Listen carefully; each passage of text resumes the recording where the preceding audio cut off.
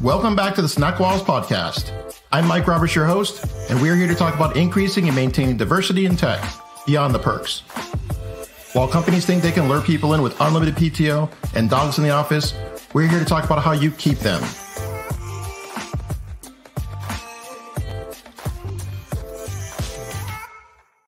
I'm going to throw it over to our special guest for today. Can you tell us in a few sentences who you are and what is it that you do? Good morning, Mike. My name is Sarah Tuackley Cooper, and I am the Executive Director at the League of Amazing Programmers, which is as fantastic as it sounds. It's a programming school for students from grades 5 through 12. So from the age of about 10, we take kids in and we're teaching them Java programming from scratch all the way through to the Oracle certification. That's pretty hardcore. And I am a big fan of the program. I've known about it for some time. And so I'm super excited to have this conversation today. And I think you are just the right person to answer some of these questions that I have. So can we start with, I'm hearing from some diversity folks, some leaders in tech, that finding diverse talent is a challenge. What are your thoughts? It's out there. Don't stop looking. And look at your own setup to really identify the problems, really identify what the challenges and barriers are to attracting the right people. Think about changing some of the parameters. Don't necessarily use the old framework to try and create something new. Go down to basics and, go and ask people how they got into tech, why they got into tech, what it was that enabled them to persist. Because, the simple answer is always just don't be an asshole. But actually, there's a lot of nuance to collecting and retaining diverse talent. Yeah. And I think, to your point, that making sure you're creating that inclusive environment is one of the ways, and then letting people know and amplifying that message that we have an inclusive environment is a great strategy. You actually have to put it out there and be explicit that that's what you're looking for. I know it's a sensitive subject and it makes a lot of people feel uncomfortable, but actually, just boldly stating we would love to have more X, more Y in our company, because we recognize that diversity is what's going to make us strong. Being honest about what it is that you're hoping to achieve, right? And I think that's been missing for a long time. But this year, we seem to have maybe turned a corner and started to have some really honest conversations. So I'm very excited about that. Yeah, I'm cautiously optimistic. I feel like it takes a lot of vulnerability for a company to say, we are having some challenges and we need some help. And this is what where we'd like to be. And, we're willing to, I think sometimes people are, I don't know if it's just prideful or if they're afraid of making a mistake. And so they hesitate instead of just fail forward. You're not going to do everything perfect, but at least start making the attempt, and we'll see if we can, make a positive impact. So to that point, what do you think about the push to remove the requirement for CS degrees for some of these software engineering roles? Right. Well, for a start, I'm in San Diego and we're serving San Diego County. We're not pushing out enough graduates with CS degrees anyway to fill all the roles that are coming. So we have to address that requirement to produce more programmers and more tech workers to even sustain the San Diego economy, right? In terms of our teaching, we're looking at giving kids the tools to not necessarily have to go and do a 4-year degree. They come out after the Oracle certification ready to enter the workforce. If they've had the right internship experience or some kind of exposure to work, it's not necessarily important that they have a degree to enter the industry. Maybe they can pick one up along the way. But especially for kids who, a 4-year degree is a really big undertaking financially, economically for your family, to take 4 years out of your life to study computer science. And I'm not saying it's not a valuable thing to have. It clearly is, but sure. It's not necessary to enter at a junior level. I 1000% agree. It's not a prerequisite for success. Yeah. And I love the fact that you mentioned something I talked about a little bit when people ask, like, what my opinion is about, is a degree still valuable? I always say it's always a worthy endeavor if it's in the best interest of that individual, like they're going to be successful at it, because sometimes people just aren't ready at that age to pursue a 4-year degree.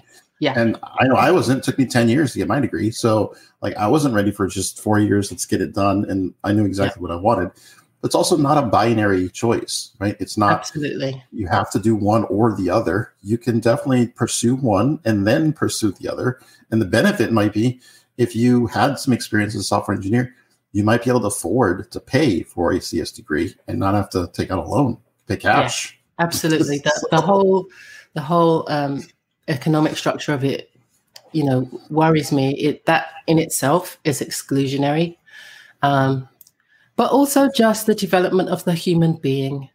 I'm thinking in particular of my son, who didn't do, he wasn't great at school. He wasn't an institution kid, but he got by and he got far enough to enter an archaeology degree because he'd watched a lot of Indiana Jones, and then discovered, like, in year 3, oh, maybe this isn't what I want to do. I want to build things. So then he went off to learn how to build things. And 4 years later, then he's like, oh, I like engineering. Maybe I want to be an engineer. It effectively took him 10 years to become what he is now, which is a nuclear fusion engineer.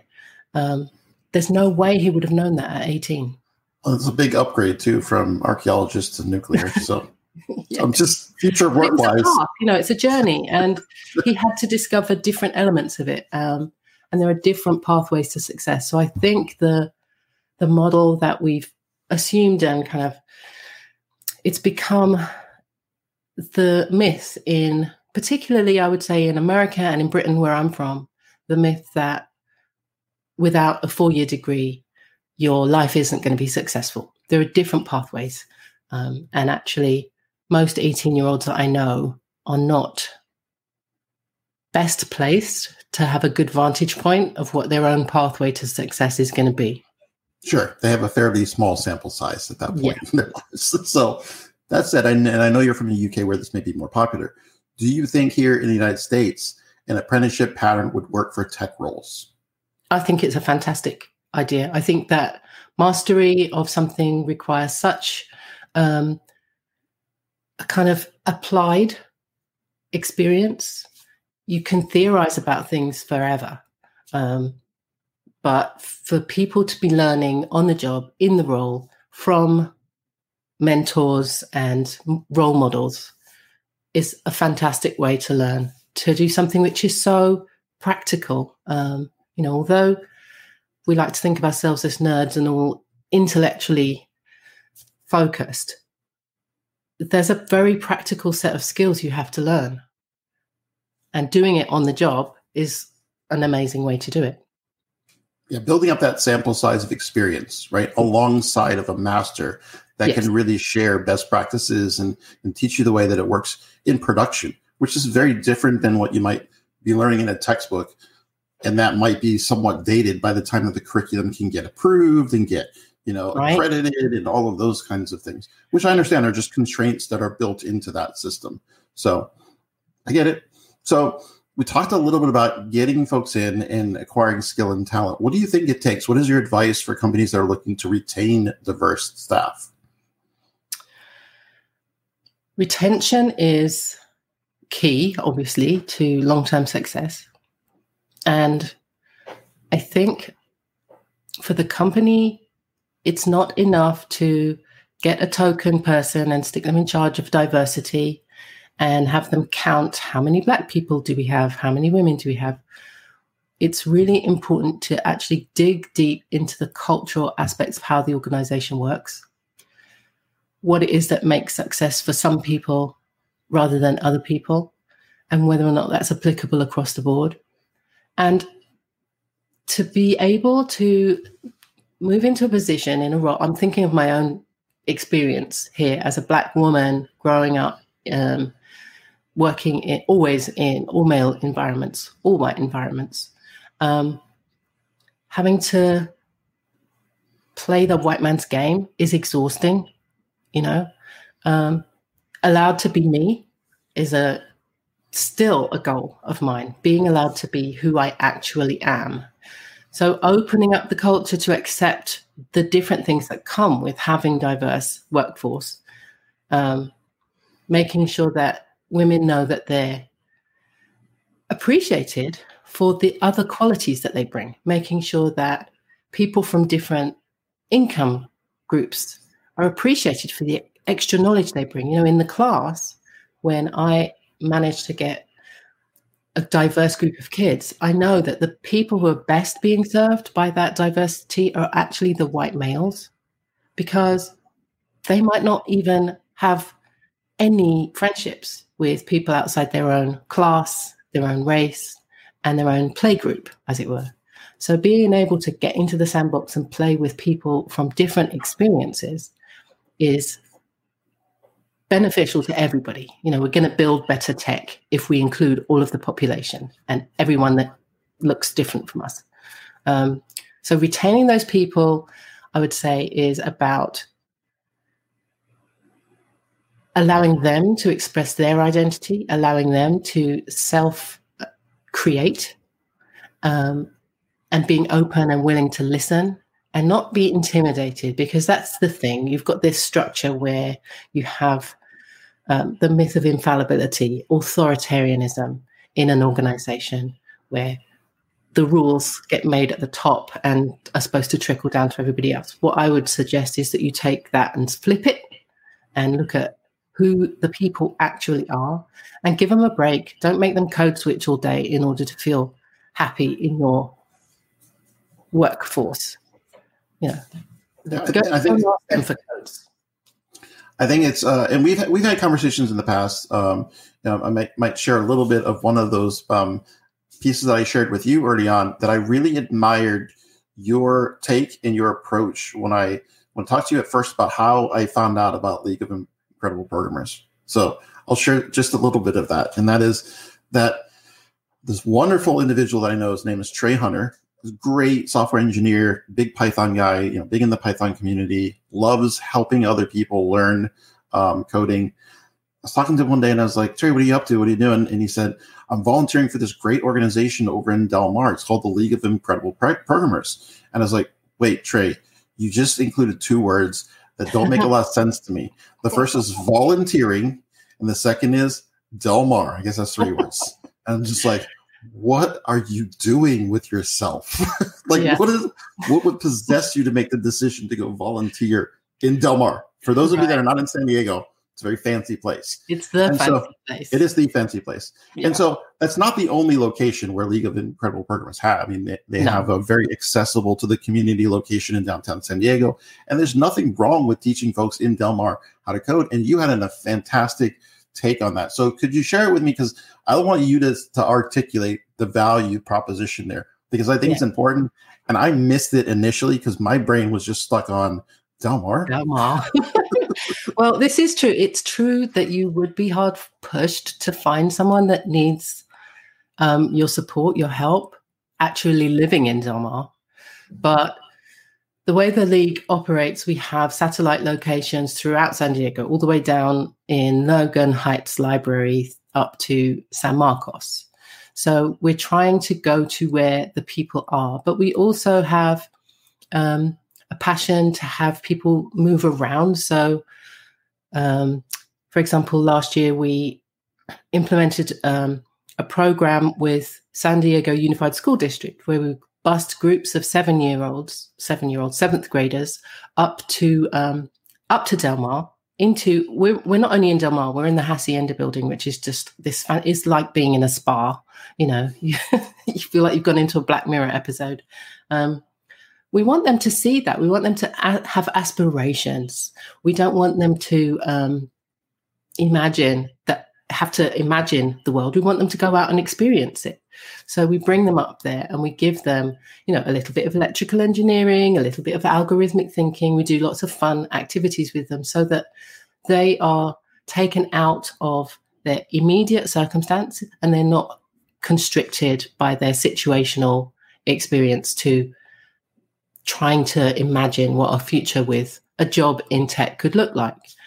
So we want to take them up to Sony and see what the campus is like, what it's like to work in one of those organizations.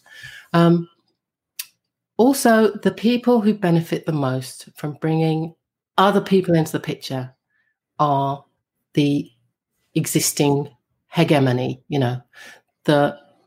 for my students who are living in very sheltered families with, all of their needs met, it's actually really important that they experience other people's perspectives and other people's points of view on everything from what's fun, when they're building games together. It's great for them to have this back and forth between genders and classes and races. So I love bringing groups of people together that ordinarily wouldn't be able to mix. Very important. And I just think kudos for shaping that in my mind. And now we've been able to share that with everybody else, because I'm often out in the community thinking, oh man, I'm in this, like in our campus, where our campus is in Southeast San Diego. It's very close to where San Diego State is. And it's unimaginable to me, but there are some students that have never walked on a college campus before and seen the impressive nature of San Diego State University, which is in their backyard. It's literally just right over this little hill, and they have no idea it exists. Or they live literally 15 minutes from the ocean and they've never seen a beach.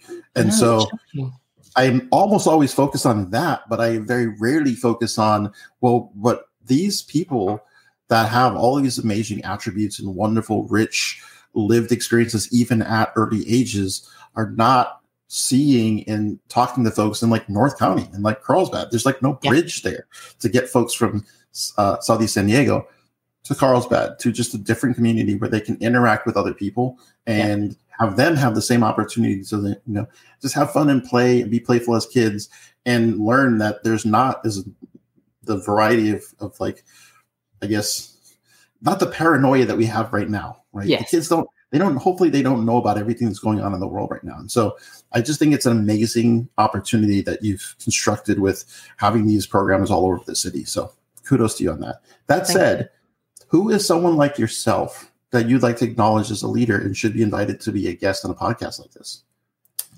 I've got a couple of heroes. One is Kimberly Bryant, obviously, Black Girls Code.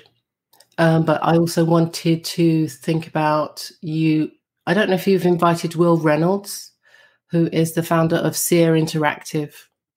Oh, yeah. He is very honest, authentic, open, fallible. He's, become quite a thought leader, I think, in the marketing SEO world. And he's just, whether you're sitting down and having coffee or he's speaking to 1,000 people, he's the same guy. And he's just so human that it's impossible not to like him. He'll make mistakes and he will immediately put his hands up and say, oh, crap, I did that. Let's all learn from it. Right. And that is how he's managed to build such an amazing organization, is by going down to the human level and really being prepared to check what's really going on with each and every one of his staff. So those are two phenomenal leaders. And I'll be honest, Kimberly's been on my radar for a while. I have not been able to get her on the program. So now she's like real close on the radar. So we definitely want to have her on the program. I'd love to hear her thoughts and have her talk more about what she's doing as well. So, and then, so both of them are on our radar. Like that's just like, I'm gonna put it out there. So if we can make that happen, I would, that would thrill me to death. So where can we find out more information about the league? Go to jointheleague.org and click about.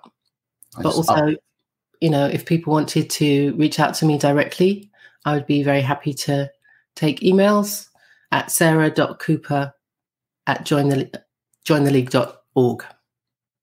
All right. So I'll put those in the show notes as well. So it'll be super easy for people to connect. And so last question is the most important. What have you been snacking on lately? What's your favorite snack? I've got a terrible confession that my favorite snack is a Starbucks chocolate fudge brownie. Ooh. It's rich and heavy, and I do try to cut it in half and only eat half at a time. I know the key word there was try. Yeah. It's not always easy. It depends on the day. No, but I think well-deserved. You deserve that snack. So I'm going to let you have that one. So thank you once again, Sarah, for coming on and sharing all your wisdom and the incredible work that you're doing here in San Diego. It's been lovely. Thank you. The San Diego Code School is a proud sponsor of the Snack Walls podcast. The San Diego Code School is leading companies to tech equity. The Tech-Enabled Apprenticeship Program is a venture whose heart is to do a lot of social good and do good work. You can help San Diego Code School secure funding for change by hiring developers, bringing a team in to relieve your backlog, or becoming a program sponsor. You can visit us on the web for more information at http:// stcs.io.